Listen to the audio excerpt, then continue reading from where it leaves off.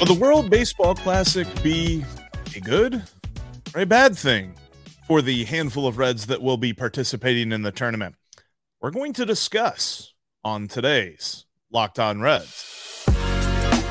You are Locked On Reds, your daily Cincinnati Reds podcast, part of the Locked On Podcast Network, your team every day. You are Locked On Reds. Thanks for making Locked On Reds your first listen of the day. We are part of the Locked On Podcast Network, your team every day. We are free and available on all podcasting platforms.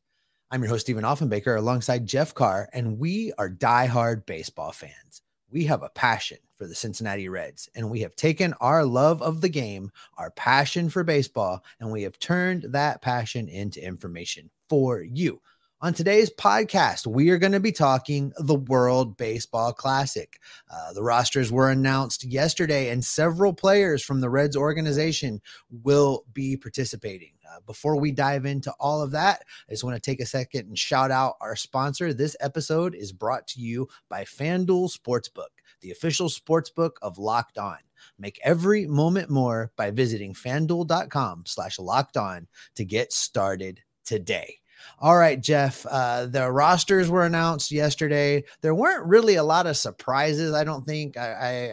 Maybe I'm a little surprised that there wasn't a hitter or two for Team USA, but the pitchers are coming on strong. They are representing their home countries, and there's some exciting developments as a result of that.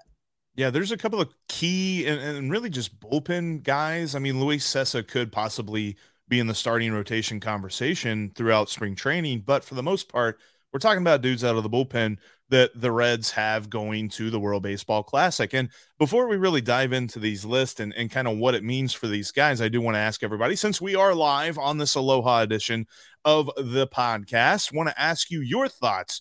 Do you think it's a good thing, or do you think it's kind of a worrisome thing that Reds players are going to the World Baseball Classic, including probably, actually, no, I think when I look at this list of players, the most important player that's on this list for the Reds is Alexis Diaz. He's going to be pitching for Puerto Rico out of the bullpen there. And when you're talking about the guys that we will kind of shout out here, the worry that I have, I think it's a good thing for the fact that they're going to be on display a little bit, but I do have a worry about how quickly they have to ramp up to full competition for this thing. And is that going to make them susceptible to an early season injury? You know, I guess there's two schools of thoughts with that, Jeff.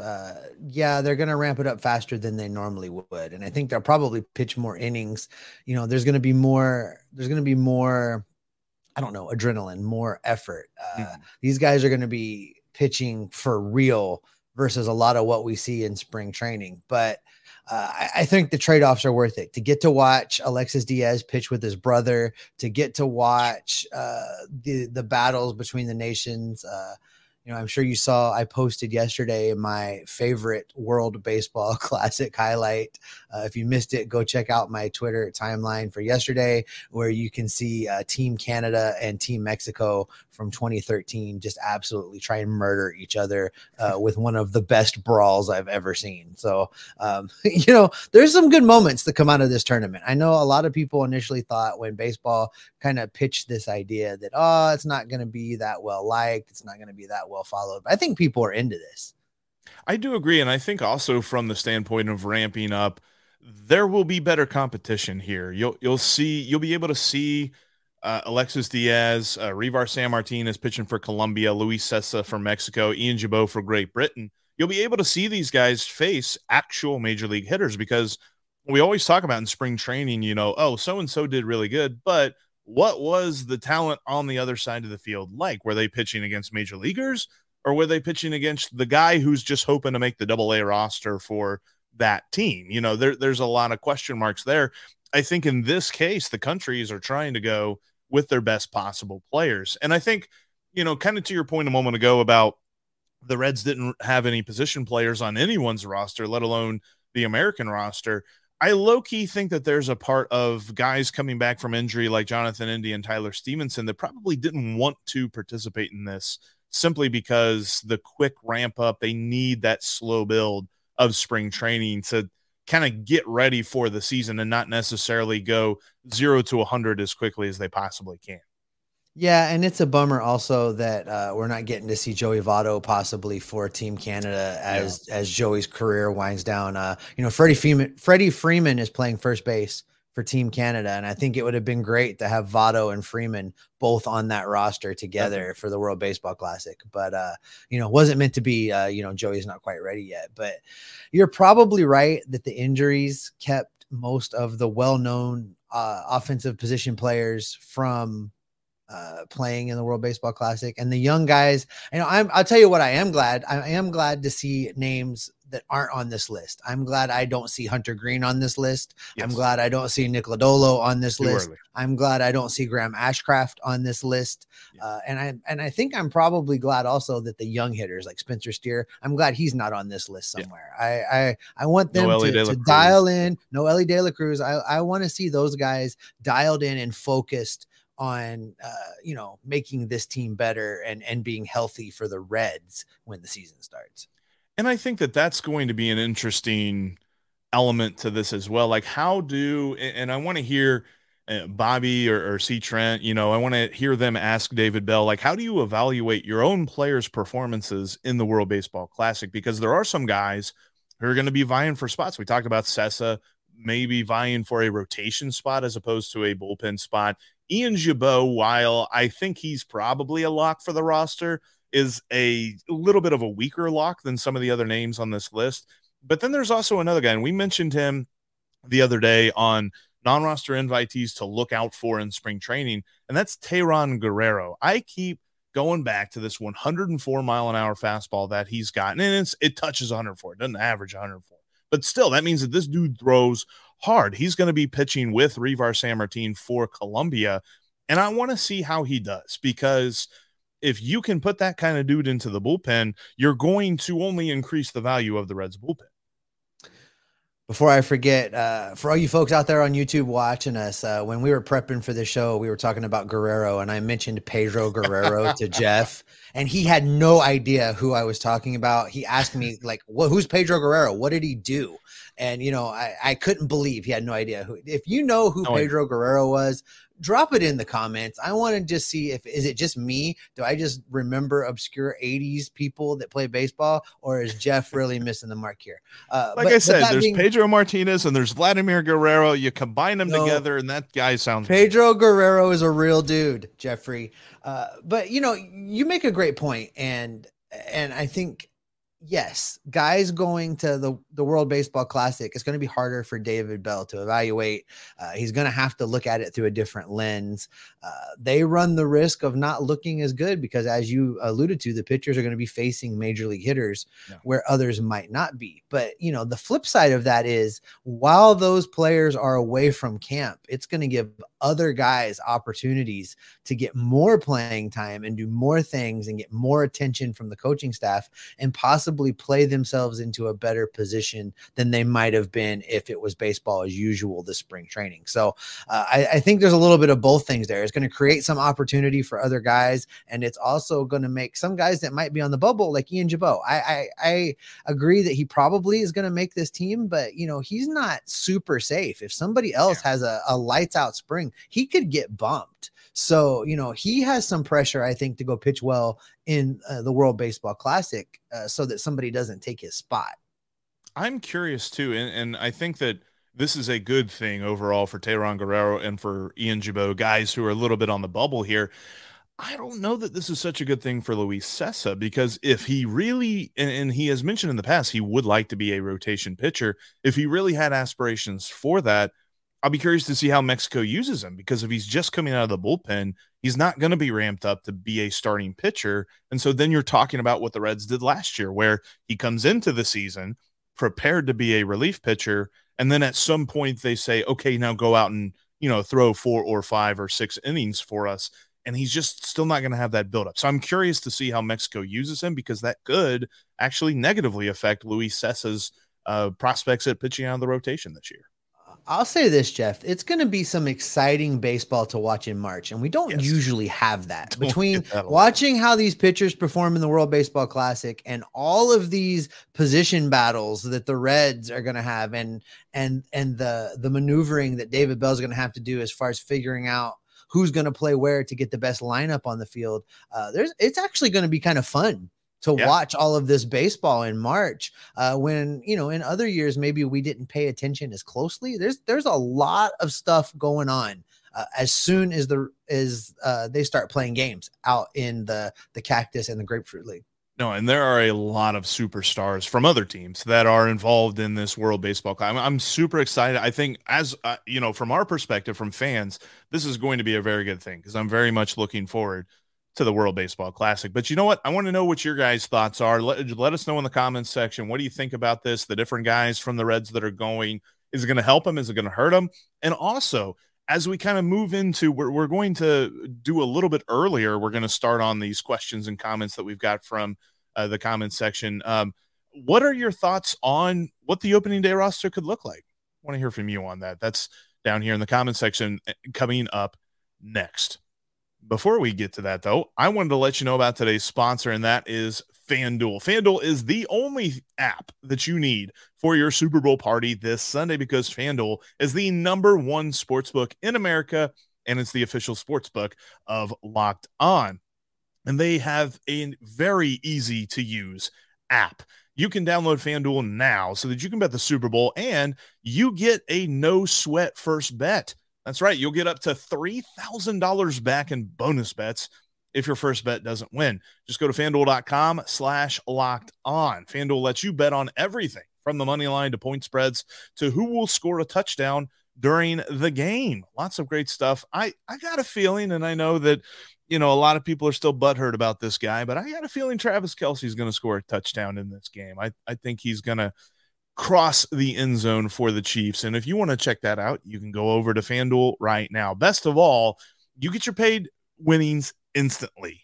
It's so easy to use. Literally, go join FanDuel today at FanDuel.com/locked-on to claim your no sweat first bet on Super Bowl 57. That's FanDuel.com/locked-on. Make every moment more with FanDuel. They're the official sportsbook of the NFL. And with sports gambling being legalized in the state of Ohio, we've got a podcast for you here on Locked On. It's called Locked On Bets. It's going to help new and seasoned gamblers put a couple of extra bucks in your pocket. Lee Sterling is a sports gambling insider. He does a fantastic job of making picks. Won me a couple of bucks last night on the Orlando Magic beating the Denver Nuggets. Yeah, he called that. So he knows what he's doing. Check it out. Locked On Bets, just like Locked On Reds. It's free and available wherever you get your podcasts. All right, Steve, I know the folks are a-talking. What are they saying? Oh, the comment section is already going off. We're going to do 2 full segments here on the audio feed. And then, as always, when we wrap up the audio feed, we'll just continue rolling right on through. So let's dive into the first question. Now we'll start with Scott Campbell. Now that the Reds have Benson, how would you construct the lineup? We've been asked this a couple times, Jeff, and I think it's still way too early to figure out how we're going to do this. I think there's a few more pieces we need to know about, and I need to know for sure what the platoons are going to look like. But I think it's going to be a situation where the Reds have a different lineup almost every day. There's going to be a lot of juggling and moving around. I don't think there's going to be anywhere close to a set lineup other than, if healthy, Tyler Stevenson is batting fourth.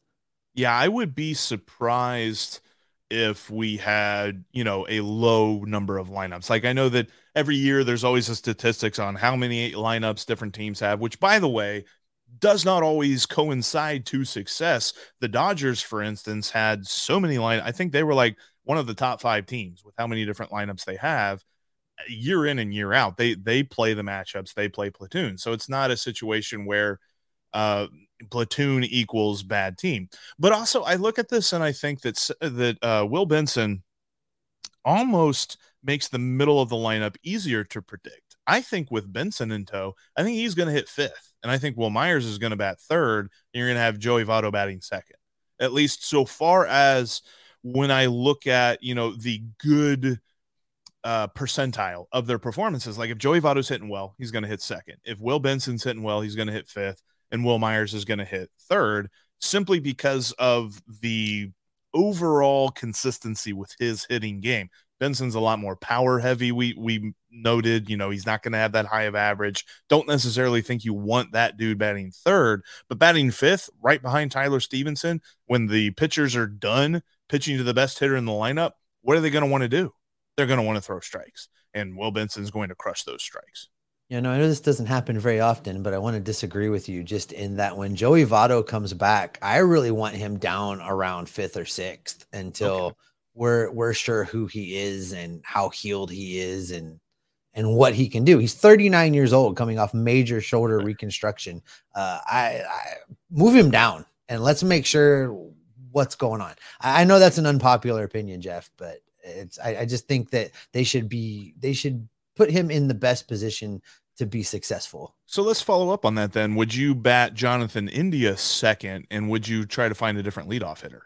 Yeah, I think that's the direction I would go. I think Spencer Steer may be up there sooner than later. I would keep India up there. I like Will Myers in the 3 spot, batting just in front of Tyler Stevenson. So there is an interesting argument to be made. I'll see how his on-base ability plays at Great American Ballpark, but Will Benson could be a top-of-the-lineup type dude because he gets on base a lot. I mean, we're talking about a dude who walked near as much as he struck out last year, so I'm very interested to see how that translates to his new team. But, yeah, I think I agree with you, too, about the idea with Joey Votto because he's not Joey Votto of 2021 even. So I was about to say 2017, but not even really 2021. We'll see what he's got. We're thinking comeback player of the year, but to expect him to be the number 2 hitter out of the gate, yeah, you're right. I'm probably a little bit off base there.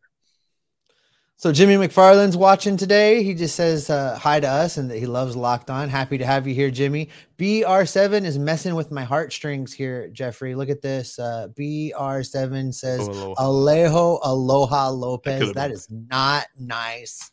I don't like it. No, listen, like we talked about yesterday, obviously Alejo Lopez was the last man on the 40-man.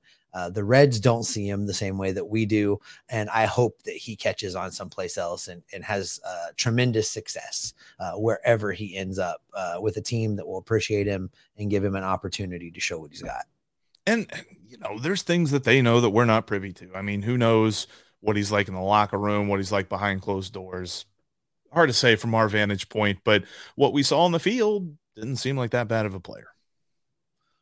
Zordon 1992 says he was very surprised to hear Benson is a player that the Reds can build their outfield around. And 2, he asks about Nick Senzel. Is Nick Senzel a bad player, injured all the time, or both? Now, before we answer this question, how do you say that name again? Is it Zordon? Okay. I don't know. So we're talking about me not knowing Pedro Guerrero, and you were probably a little bit old for this, but that's Zordon from Power Rangers. Oh my God, Jeff. So you don't know who Pedro Guerrero is, but you can tell me about the Power Rangers. Yes. Oh. Anyway, yes. All right, I tried. Listen, I wasn't as moved by this trade as Jeff was when it first happened, but after looking at the numbers a little bit more, looking at some of Benson's ratings as far as his scouting numbers, and then listening to Jeff, you and the Locked On Guardians guys talk about this a little bit, I've gotten much more excited about it. I think there's a tremendous opportunity here to have a great platoon combination out in center field, no matter who the right-handed portion of the platoon is. Hopefully it's Nick Senzel and they push each other like we talked about yesterday. But whatever that platoon looks like, I think the outfield is much better in 2023 than it was in 2022. And I think the important thing to know, my excitement for Will Benson is based on if he can live up to the profile, because the profile is exciting. A guy who eats pitches, a guy who understands plate discipline and understands he needs to see a lot of pitches, can hit those pitches very far because he has lots of power, and he still has the range and the arm to play very well defensively out in center field. He's got decent base running skills, not a guy that's ever going to steal you 30, 40, 50 bags, but he's going to be, fine on the base pass, not going to be a liability. So we're talking about a dude who overall, his all-around game is something that the Reds don't have in their minor league system. We hope that Jay Allen can develop into that guy. We hope that, the Reds have maybe Matt McLain or somebody that they can move to the outfield and their bat translates and their defense translates and all of that stuff works out. But Will Benson is a center fielder. Will Benson doesn't have to be moved anywhere to become a viable piece for this Reds team. So literally all he has to do is show it to us. Get on the field, get those hits, get those homers, draw those walks, have that on base percentage that's nearer to 400 than 300, because that was something that we can look up and down this roster last year. They didn't have that. Hit those home runs, hit for power, get the high slugging percentage that we've seen from him at AAA, because that's also something that the Reds didn't have. He's bringing a lot to the table that we didn't have in guys like TJ Friedl and Stuart Fairchild.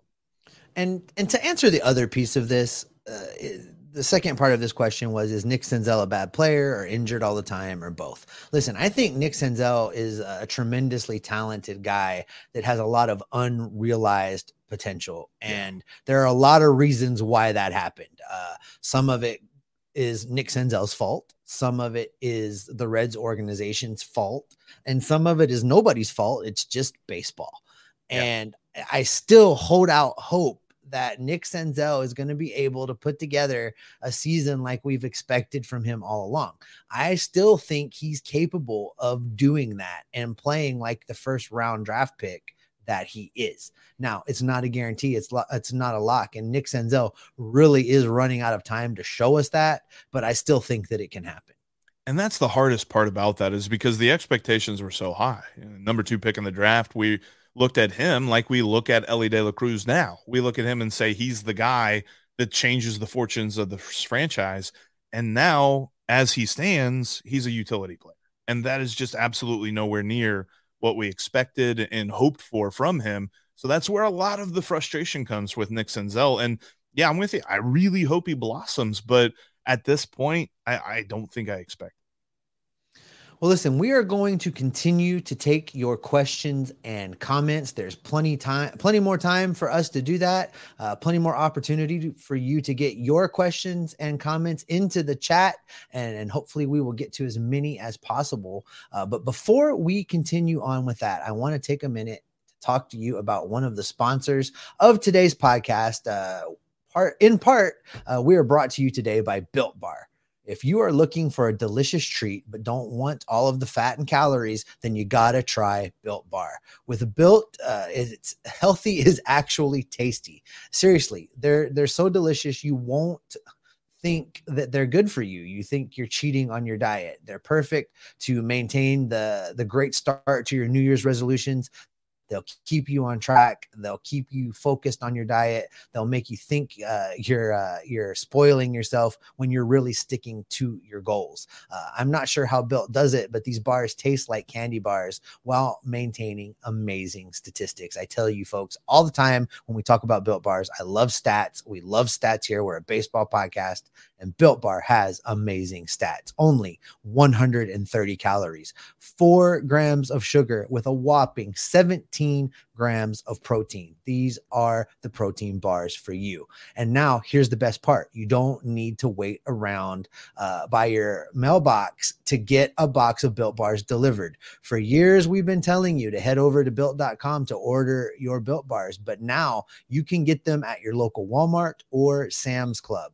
That's right. You can head to your nearest Walmart today, walk to the pharmacy section, and grab yourself a box of Built Bars. You can pick up a 4-bar box of cookies and cream, double chocolate, or coconut puffs. And I can guarantee you Jeff's drooling right now just because I said the puffs. If you're close to a Sam's Club, you can run in and grab a 13-bar box with hit flavors like brownie batter and churro. I love the churro ones, guys. I keep them stashed in my locker at work. They're great for a middle of the night snack in the old ER. Go pick some up today. You can thank me later.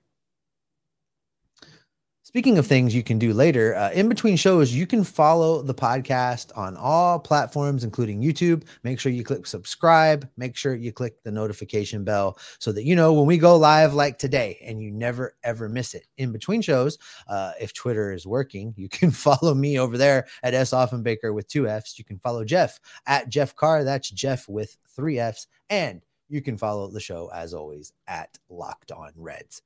All right, Jeff, let's dive back into this thing. Mark McWhorter says he hopes Benson doesn't become another Aquino. God help us if he becomes another Aquino. That was something that I even asked our Guardians host and Justin Latta. If you didn't get a chance to check out that video, it's very informative because Justin knows Cleveland's minor league system like Doug Gray knows the Reds minor league system. He is very knowledgeable about it. And he talked about Benson and said that he is very good at pitch recognition. He is not a guy that's going to be a free swinger that's just flailing up there at pitches that are breaking out of the zone and into the opposing batter's box. Like, he's not going to have bad swing and miss strike. As he said, there's going to be time to time that he looks at a called third strike, but it's not going to be, 1, 2, 3 and you're out. He's going to have long at bats. He's going to be a nuisance to pitchers. So because I was just like, big power, heard about big power before, but Aquino didn't tend to hit anything else but home runs. And he's like, no, that's not the case with Will Benson. Michael Jensen checks in and says, with the more even schedule this year, if you're not aware, Major League Baseball has changed the format of the schedule. It's a balanced schedule now. Everybody plays everybody. It's not division heavy like it has been in the past. So Michael Jensen saying, with that in mind, do we think the standings will be a bit tighter for all teams? I don't think that's going to be the case with interleague play and the way everybody's been bouncing around for the last several years. I don't think it's going to make the divisions any tighter. I think if anything, it's going to make the bad teams look a little bit worse. I think, and what you said right there, I think for that reason, the NL Central might actually be tighter. Now, I don't know about the West and the East because those are good divisions, but the NL Central itself, we've seen the Brewers take a step back. We've seen the Cubs take a hesitant step forward, maybe diagonal a little bit. The Pirates are getting better, but I don't necessarily know that they're a playoff team. We could have 4 teams, with the Reds included, that are all in that 70 win range, but also not really even close to the playoffs at all.